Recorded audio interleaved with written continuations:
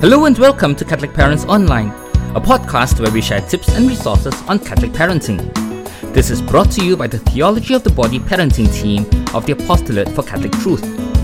Presented with the lens of the theology of the body, we will see how we can be a sincere gift of ourselves to our kids in ways that will help them find true happiness and flourish in accordance with God's wonderful plan for each and every one of them. My name is John Hui and I'm your host for this podcast.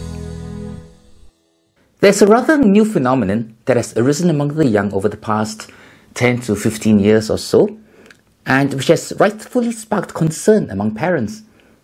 I'm referring to sexting, the sending of sexually explicit digital images, videos, text messages, or emails, usually by mobile phone. According to a meta-analysis published in 2018 in the pediatric edition of the Journal of the American Medical Association, consensual sexting is becoming a more common practice among youth, with 14.8% of youth sending sexts and 27.4% receiving sexts. It added that higher prevalence rates were found in more recent studies, which means it is likely these figures have risen even further since then. Why do teens engage in sexting in the first place? Often, it boils down to a poor sense of self-esteem, resulting in them becoming more vulnerable and more likely to succumb to pressure, whether from friends or romantic crushes, or even cyberbullying, into sending compromising pictures of themselves. Sometimes they do it to obtain some form of self-validation, to feel wanted, to feel accepted, to feel loved. And isn't this a basic desire that's found in all of us? To be seen, to be wanted, to be loved. So what can we as parents do to protect our kids from this? For one, it is important, very important, to help them develop a good sense of self-esteem through appropriate and constant affirmation of their God-given worth and goodness. They need to know that they are loved for who they are and not merely for what they can do. They need to know they are good, intrinsically very good, that they are unique, they are indispensable, they are irreplaceable. We had covered this topic of affirmation much earlier in episode 8 of the series. Second, talk to them regularly, from young, and in an age-appropriate manner about the various phenomena and dangers in the digital world. Keep these channels of communication open and safe so that they feel confident in approaching us with any concerns they may have or anything that may have happened to them, knowing that we are there for them, a source of information, a source of wisdom, and a source of support. Support they can turn to whenever needed. I find that having casual chats with them at their favorite cafe, fast food place, or ice cream joint helps them to relax and feel more at ease in talking to us about the things that are going on in their lives. Perhaps let's try having these parent-child dates at least once a week, shall we? Third, share with them stories that we come across in the media about the consequences and problems faced from sexting.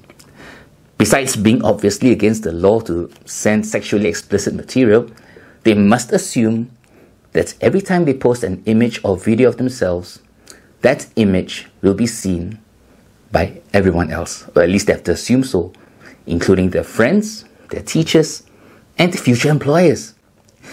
And these images may never ever be erased from the internet. Fourth, install filtering and accountability software in our children's devices, and ours too, yeah?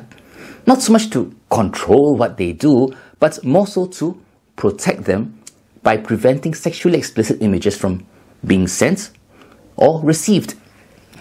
In addition, it gives us an idea as to what sites they may have been surfing and what apps they may have been using, which also provides us with the opportunities to chat with them, again in a comfortable and safe setting, about the interactions with the internet and social media.